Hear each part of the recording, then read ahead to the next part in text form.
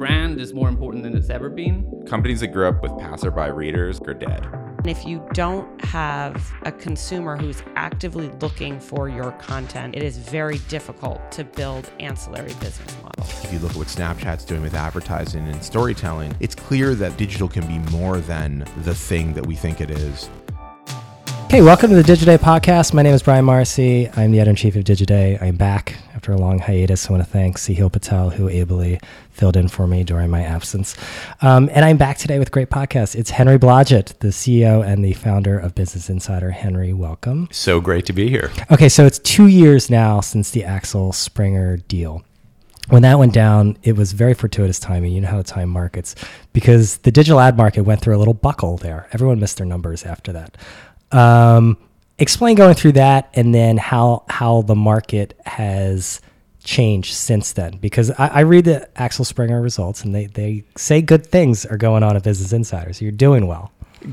Great things are going on. We're having a tremendous year, but as you say, last year was very much a transition year. We had been preparing for the shift to programmatic for about 2 to 3 years, and there hadn't been much shift. And then all of a sudden last year, a huge amount of money started to move that way. And so we had to make some adjustments. We had a few quarters where we were growing more slowly than we expected, but we had built out a great programmatic capability, and we were also developing really high-end custom services, because the other piece of what happened is that clients started to do much larger creative campaigns with much fewer publishers. So we were then well positioned for that. So the year finished up well. We still grew 30%, but it was a tough transition year for us, and this year has been great.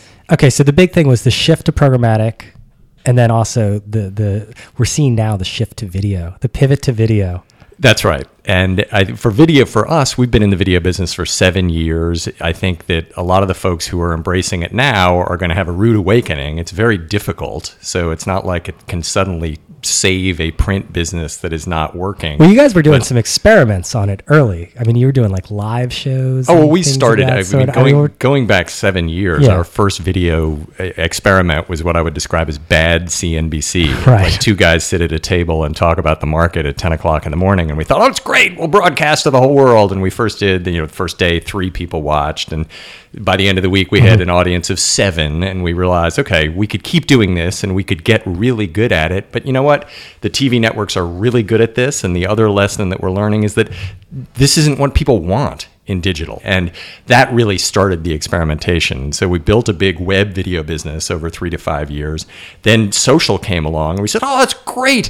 Folks on the web love our videos. They're going to love them on social too. And we put them on social and nobody watched them. And we said, hey, wait, what's going on here? And we realized that actually social is very different. It's another And these were like talking mechanism. Head videos? Yes, exactly. Okay. Those were working well. Video, the key difference between video and text is you want to show people things. And I think the other point about the pivot to video right now is people are talking as if the future is just going to be video. It's crazy. The future is going to be everything. It is going to be text, photos, audio, and video. And I think the media brands of the future will do them all extremely well. And so we are continuing to invest aggressively in print, or words, I suppose. Is You're the best still way of long saying. on words. Absolutely. Okay. As we continue to invest in video. And yes, the big change in social was the discovery mechanism is very different.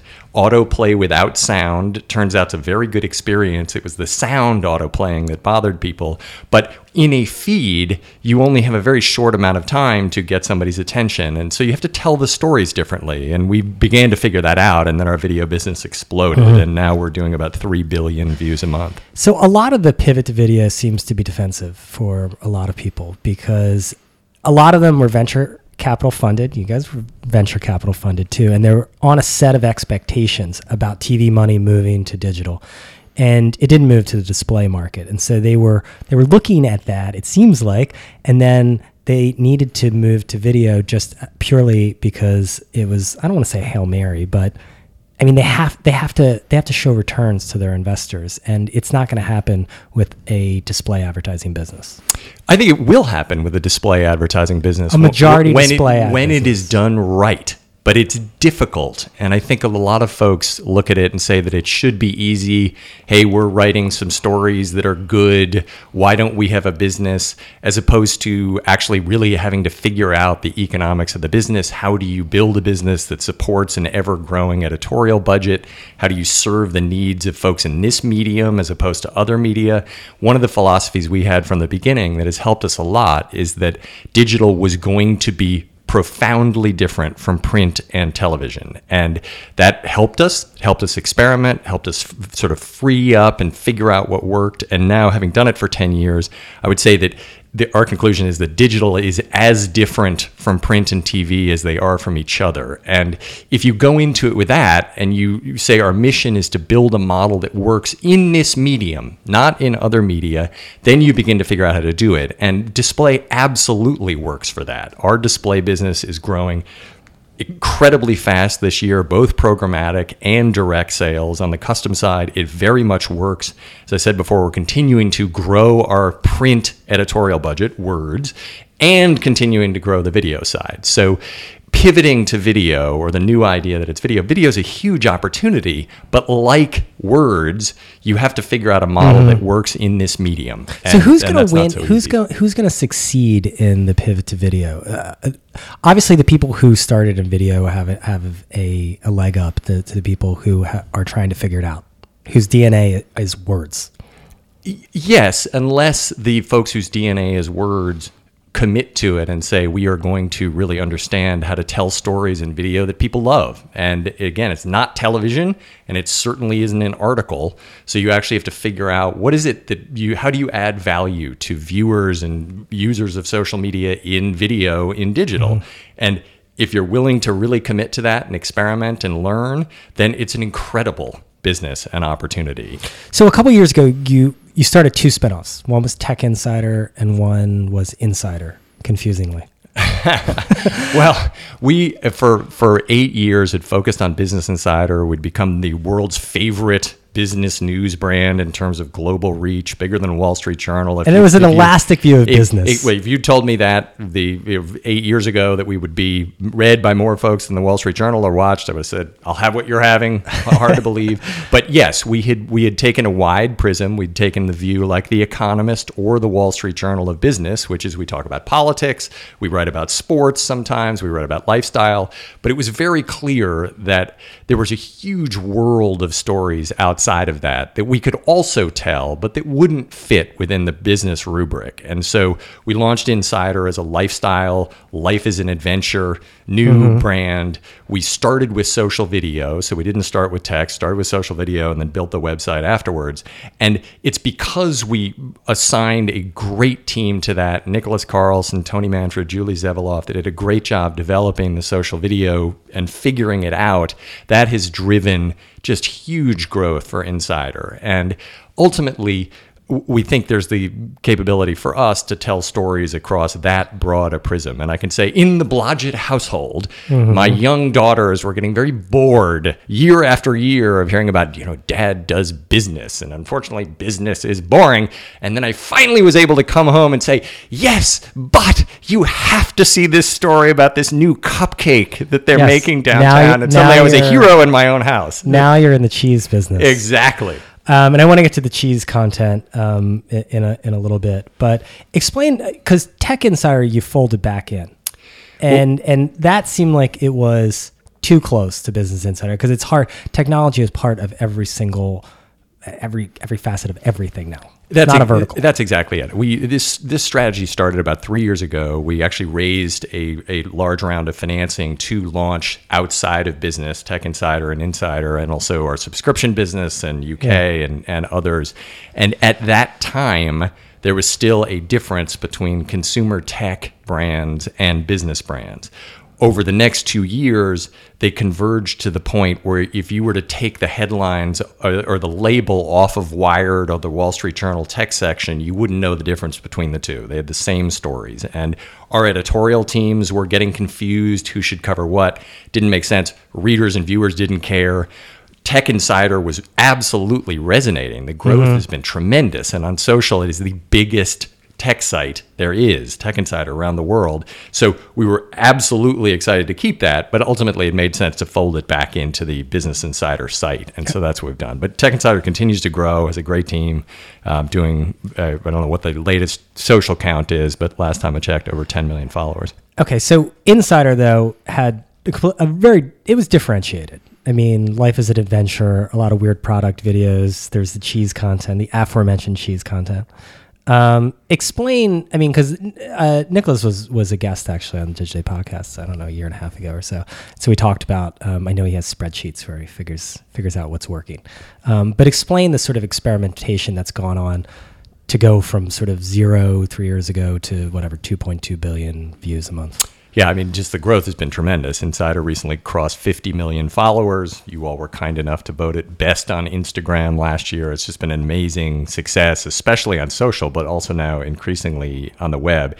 Our approach for Business Insider and then Insider from day one, when we started with 3 of us in the loading dock of another startup, was our mission was to help our audience, inform and inspire. So that meant really looking at what we were producing and how it resonated and how it traveled and continuing to adjust. If we're telling stories, providing information that folks don't value, well, how can we shift into providing information that they do value? And that's what Insider did. Again, this was new social video. If they had started ultimately with web video, it was going to flop. So they started to experiment and learned how to tell stories for social platforms. And that is what really took off. And then we already knew how to do the web piece, and that's growing. Then you sort of backed into having the website. That's right. And you're doing more than just quote unquote just video. I mean, video's enough. Because there is, I think you've always been a proponent of digitally native storytelling. I think you guys were synonymous with the slideshow for a while. Thank you for that. Yeah, thank you, too, for your commentary. Your view of the slideshows and others eventually convinced us, people just don't like slides, but they do love to scroll. So we went to view as one page, which was a huge success. But photos are a great way to tell stories and stuff. But various, and I mean it as a compliment, in various ways to tell stories that are unique. Because I think, like you said, a lot of people have approached digital media from a print mindset, and they're just sort of porting over newspapers and magazines. That's right. And it's profoundly different, and it's profoundly great. I was reading an article on Washington Post earlier today, and it's talking about the Bezos effect there, and basically that his mindset is, look, let's take advantage of what people love about a newspaper, but then let's also add the gifts of digital, what you can do in digital that you can't do in a newspaper. And it turns out just a huge amount, and it's the same on the video side, same on audio, and our focus always has been on the audience. How can we inform and inspire? How can we make it easier to find stories you like, share stories you like, what you need to know?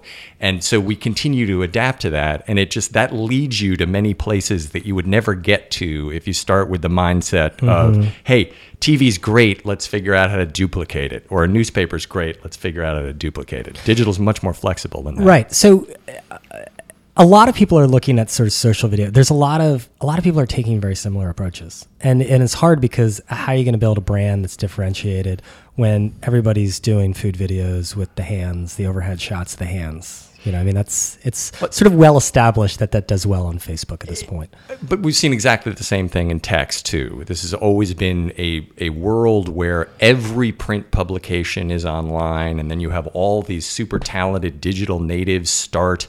So if you look at that and you say, my goodness, there's so much content, you could never tell stories that would stand out or build a brand, you would never even start. It's that intimidating. Mm-hmm. But we firmly believe we can build a brand. Again, the core of the Insider brand, and this crosses Business Insider, it crosses Insider, Tech Insider, Sports Insider, everything that we do out of that is we want to inform and inspire and take full advantage of this medium to reach folks who are active and want to change the world. That is the point of what we do and everything we do.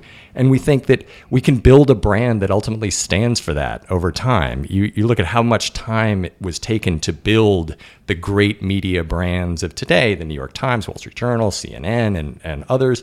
It takes decades, and we're 10 years in. We've made great progress, have a huge audience, so proud of what we've done. But we look forward, it's the next 10 to 20 years where we think we can really become one of the most loved media brands of this century. So you have 2 new shows on Facebook now that just, one debuted today, right?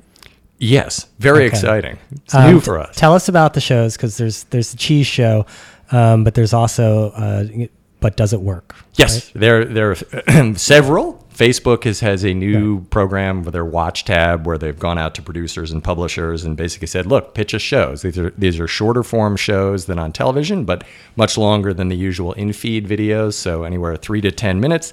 Episodic. People want to see the next one because they like the first one.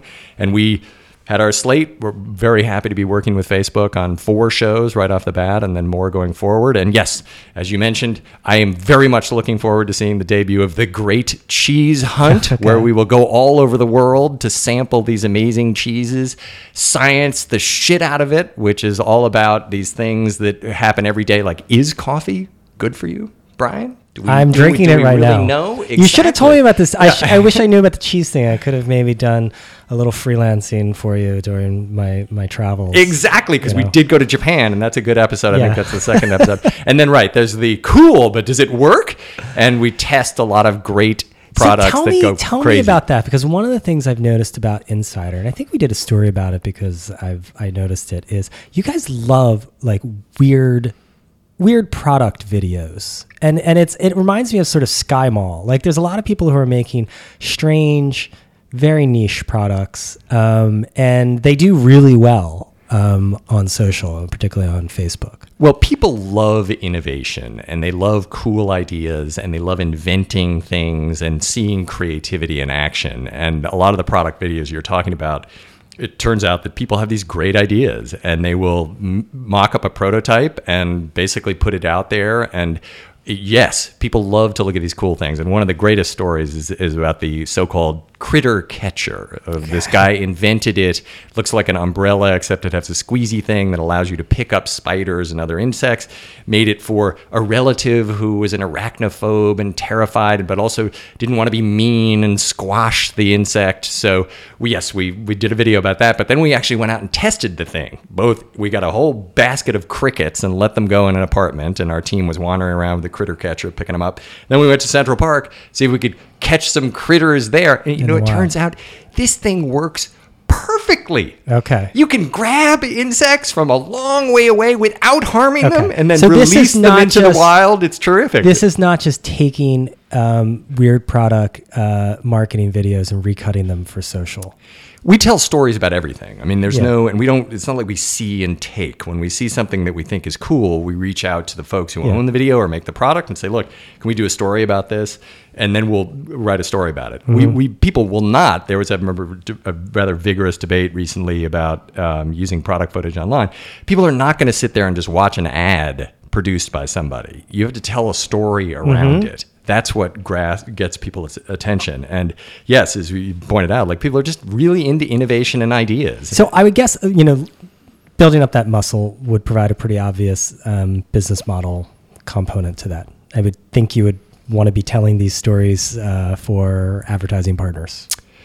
Yes. I mean, there's certainly a lot of interest on the client side about how to do this. And as with other kinds of stories, there are certain stories that lend themselves very well to text and print. There are others that lend themselves well to audio. There are others that lend themselves well to video. So it's not like you can come in and say, hey, we'll do one size fits all for whatever the product is. But the larger point, commerce is a huge opportunity. Because you drive, I've seen the thing, you drove foot traffic for people. I mean, when you feature them, you can impact business results. Enormous. And we've seen this anecdotally with a lot of smaller companies, but we're also now starting to see it with larger companies where these videos are very influential. They make people want to stand up and say, hey, I want to try that. That looks really cool. So how does that change the monetization picture for the types of video that you're doing? I mean, obviously there's going to be space for pre-roll, mid-roll, something in stream, particularly when it's longer, maybe in the 5-minute range. But I would think that commerce seems like it would be a pretty big opportunity as far as the portfolio goes. Commerce is a huge opportunity because, again, the goal is to help people choose stuff that they like and think is cool. And that is a range of impulse purchases. Hey, I didn't know I want that, but that looks great. To, I am searching for this particular thing. I want an expert to tell me whether this one's good, that one's good. So a big opportunity there.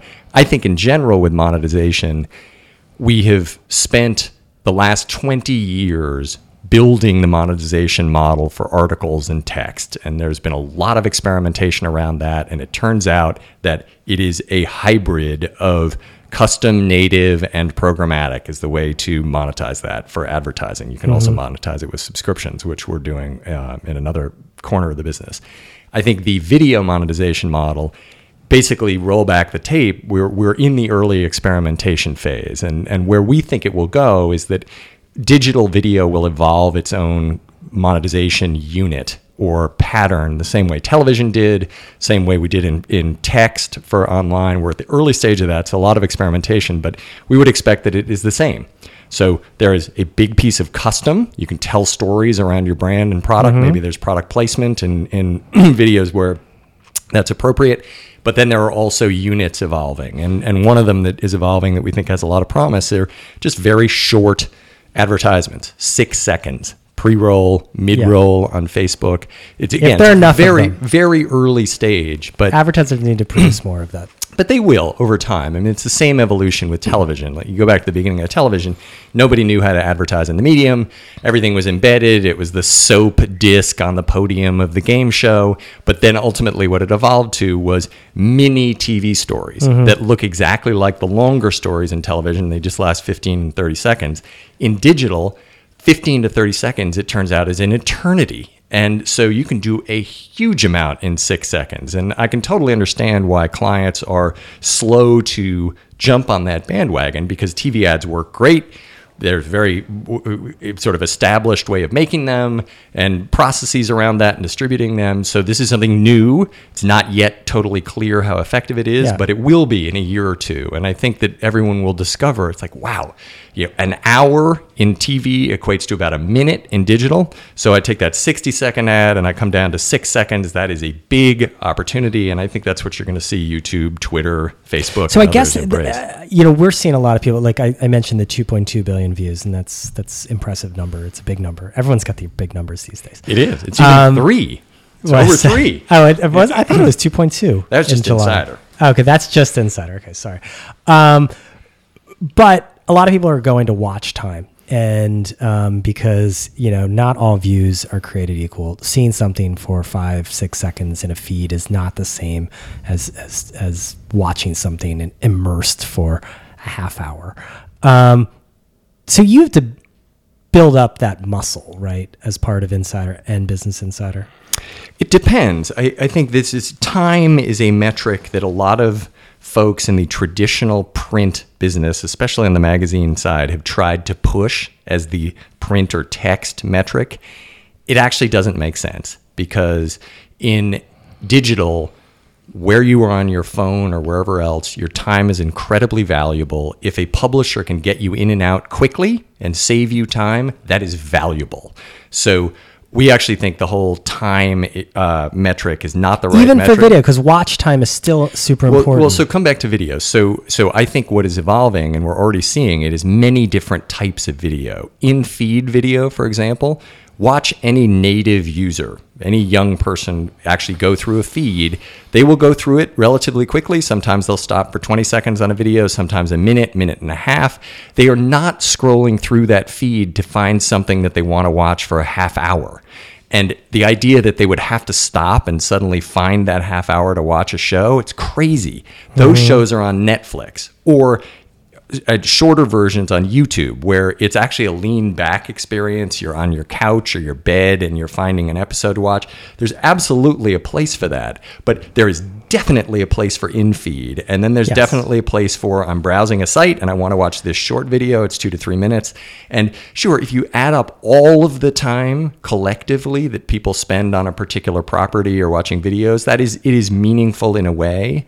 But I think what you're going to find is that people very much value in-feed video. It is a great experience. But it's hard to monetize, right? I mean, because it's so fleeting. It is early, but what we are finding is that the clients who are experimenting, certainly with integrated sponsorships, are doing very well. We have a program that we're doing with Fidelity Investments. It's called The Bottom Line. It's a finance show. It is doing extremely well across all the different social platforms. And we are integrating the sponsorship in a way that you see that right away within the video. And so it's working just the way, or even better than it would work, because it's reaching a different kind of audience than you would see in television. And then the other thing that I'd go back to is that because you can measure so much in digital, obviously everybody wants to use that and account for every penny. But if you compare the measurement ability in digital to television or print, where you have no idea whether an advertisement has ever been put in front of a set of eyeballs, let alone whether it's affected anybody or what have you, versus digital, you know whether For better it's or for worse. It's Yes, sort of the original exactly. sin of digital media. But that is going to make us better. And I think, again, we've had now 20 years Is of it going to innovation. make us better, Yes, though? it is. 'Cause Henry, you're the most optimistic what person you're going to in have, media. Brian, is choice. And ultimately with advertising, a lot of people will say, well, I'd rather have something else other than advertising, and the something else is a subscription. And then you say, okay, you want to pay? You certainly can. And then people say, oh, you know what? Actually, I'd rather have clients sponsor and bring this Sure. stuff to me for free and do that. So I think on that one, there's this perpetual argument, which is better, advertising supported or subscriptions? Our viewpoint is that they Yes. both work. They're both great. You can do slightly different things with each one of them. And from our perspective, is we want to have both. So let's actually talk about that for a little bit.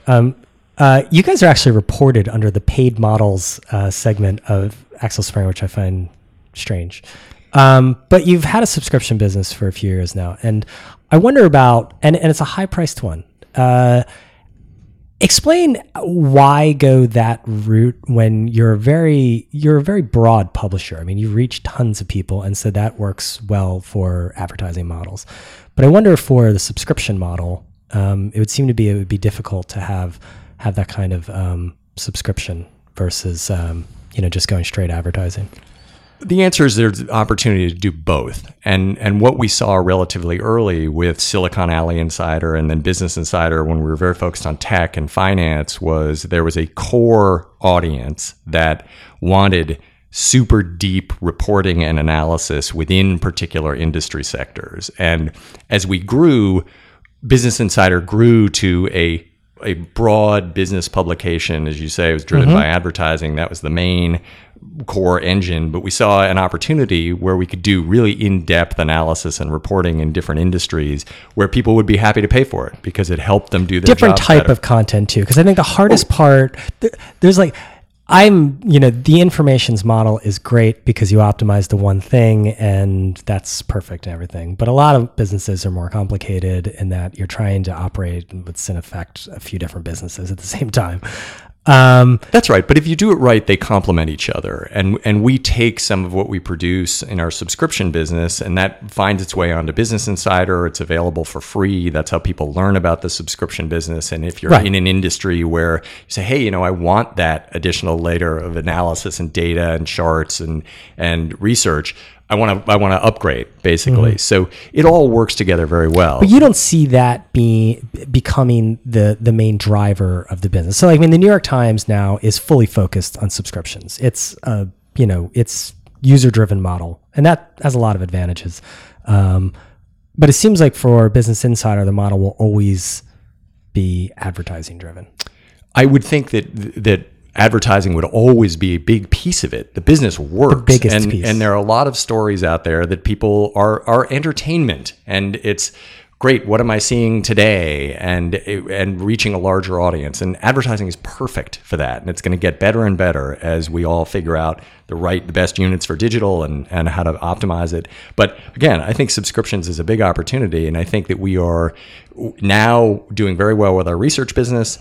that will extend into subscriptions that are more on the consumer side for journalism. We're experimenting heavily with that this year. So we're very optimistic about that. And the subscription business is growing faster than the ad business. But for your ad business, yeah, but from a much smaller base. That is true. But the ad business needs as many people, as many eyeballs as possible. I guess the part that if you're optimizing to just getting people to pay, then it's one thing. But if you're trying to get as many eyeballs as possible in order to expose them to advertising, it's hard to drive people into subscriptions, because the easiest way is to cut off access at some point. Say, hey, you viewed 3 articles this week. Now you got to subscribe.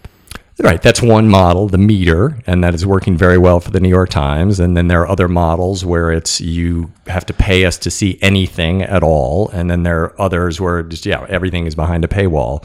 Again, no right answer. It's the best answer for your audience and your business goals. But I think the New York Times does not cover or write about everything of interest to people. And if they were going to employ different models, they could do that. And so from our perspective, it really is, again, what we want to do over time from a business perspective is just continue to grow our editorial budget, continue to have the resources and journalists and analysts to inform and inspire as many people as we can. And in terms of mass reach, actually one thing we decided with Business Insider, and it was part of the thinking to expanding into Tech Insider and Lifestyle, was we actually don't want to aim for reach growth anymore. Like, we have already this amazing audience of the next generation of executives who are changing the world. Like, we don't want to expand that into mass consumer market. People don't care about professionals or what have you. So Business Insider can now focus on deepening its engagement within the reach. So Business Insider, it has as big of an audience as it needs. Obviously, you're expanding globally a lot, but it just needs to be deeper. We want to continue to the folks who love us, we want to serve them more each day. So if you're reading 1 or 2 stories, first, thank you. We'd love to get you to 3 or 4 stories because we're choosing what you're interested in. You have Digiday alumni there, Henry, by the way. So well, you're going to help us then. Absolutely. Read it more. Okay, so that's interesting. And that's sort of the argument that, it's not just about scale anymore. It's not just about reach anymore. It's about, engagement, frequency. Like, how central can we become to your life? Okay. So final show I want to get to is about the market. We're hearing a lot about the duopoly, and we're hearing a lot of people who are pessimistic. As I said, you are the most optimistic man in digital media. So I want to, because I know you're going to have an optimistic take on the duopoly and Facebook and Google taking 98% of the growth in digital advertising. So give it to me. Very optimistic. And I think one way to get out of the pessimism is to look long term. There's just no question about where all this is going. Everything is going to digital. That is very clear. And it is very hard for me to imagine a world where we don't all want information and stories and entertainment to feast on all day long. So it's just a question of who is going to make that and who's going to help distribute it. And I think with respect to the platforms, a lot of the commentary is just completely head in the sand wrong about what's really going on here. I think what is evolving is very similar to cable networks and cable providers, the people who actually own the pipes. You need both. Ultimately, once you have that pipe into the household, then you need all this great content to put on it, and then that's what makes the greatest experience for the viewer. In digital, you have these amazing platforms like Facebook and YouTube and Netflix and others. Now they need great stories and information and content to go on top of that. And that is what we're seeing. We started to work with Facebook on a very close level a couple of years ago. It is a great partnership. They care about exactly what we care about, which is we want to tell stories on Facebook that Facebook users love and share. There is now revenue coming in as a result of that. And I think that we've seen the same thing with YouTube. YouTube has made a huge commitment over the last couple of years to work with producers to produce great stuff that people love that is also great for YouTube's advertising clients. This is exactly the way one would expect it to evolve. And I think over the next few years, you will see Facebook, YouTube, Snapchat, Instagram and others investing more and more in just great content for the platforms. And so the ecosystem will work. And I think where the mistake comes in is I think that some companies are either expecting or hoping that Facebook will pay them so much money that it will cover all of the costs of making television or printing a print newspaper or magazine. That is never going to happen.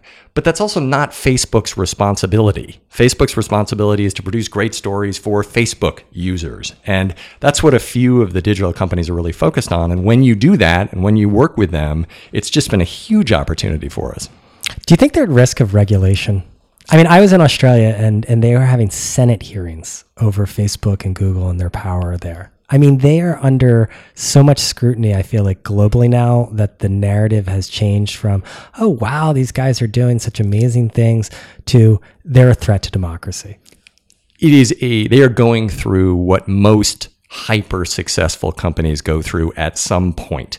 It was Microsoft in the 1990s, early in the 1990s. They're this little underdog, so inspiring. Startup Bill Gates, he drops out of school. It's amazing. By the end of the 1990s, they're this huge behemoth gorilla. We got to break them up. It's terrible.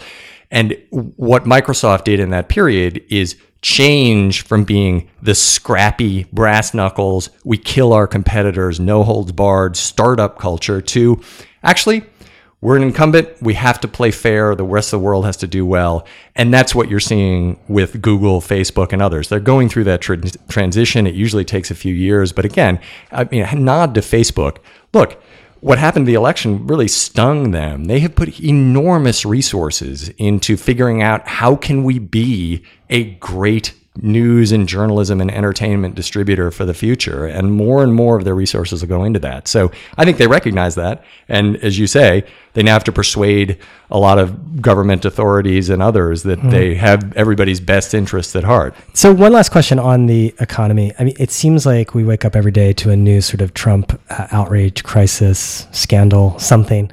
And yet the economy continues to produce at a torrid pace. I saw my brother over in Asia, and he works on Intel's like supply chain like in Asia, and he's like, we can't get capacity. Like, and explain that disconnect for me.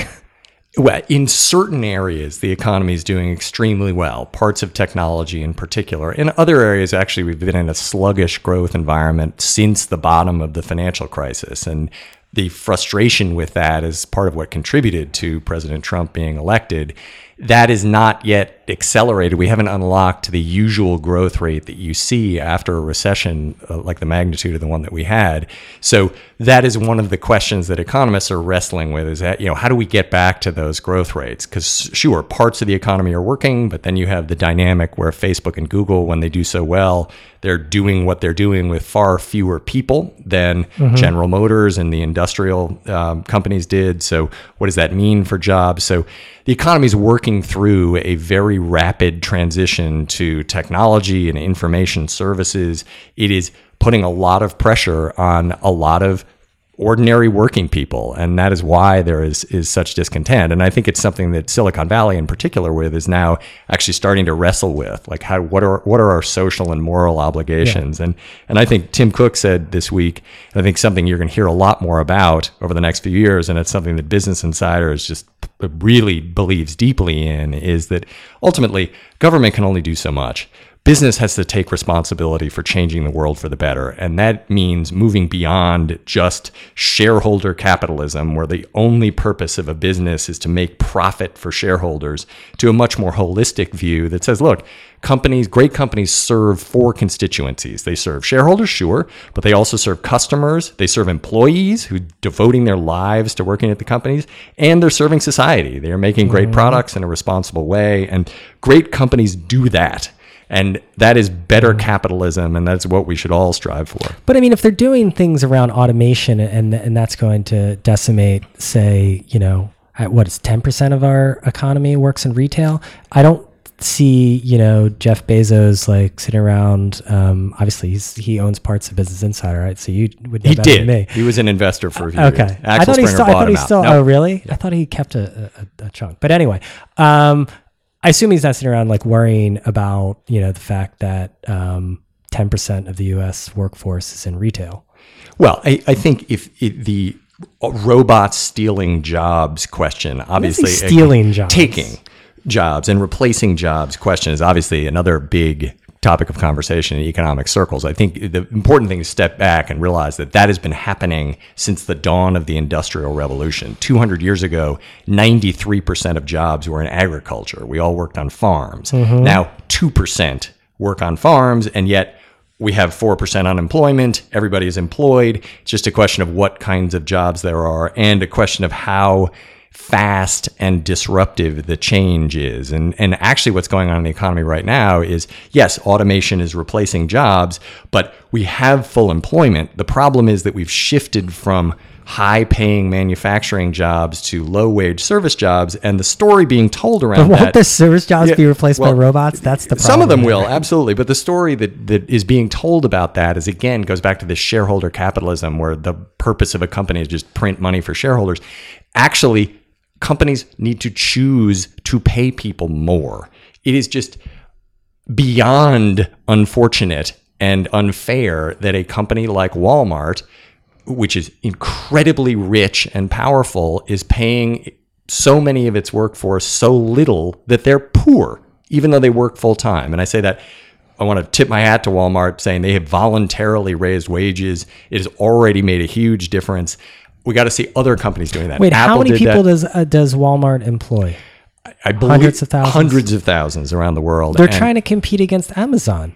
I mean, Amazon is the one who's driving margins to zero in all these businesses. Well, okay, but you can say with Amazon is reinvesting pretty much every dollar it takes in new projects, employees. They're paying out what they take in, whereas lots of other companies are trying to maximize profit. And this is something Walmart stopped doing a year or two ago when they voluntarily raised wages, which is great. We got to see more companies doing that. And again, it's if our companies in the United States were earning way below average profit margins, no, they have great profits. I would completely agree with you. Like, hey, give something to the shareholders here. Enough paying employees. But it's the opposite.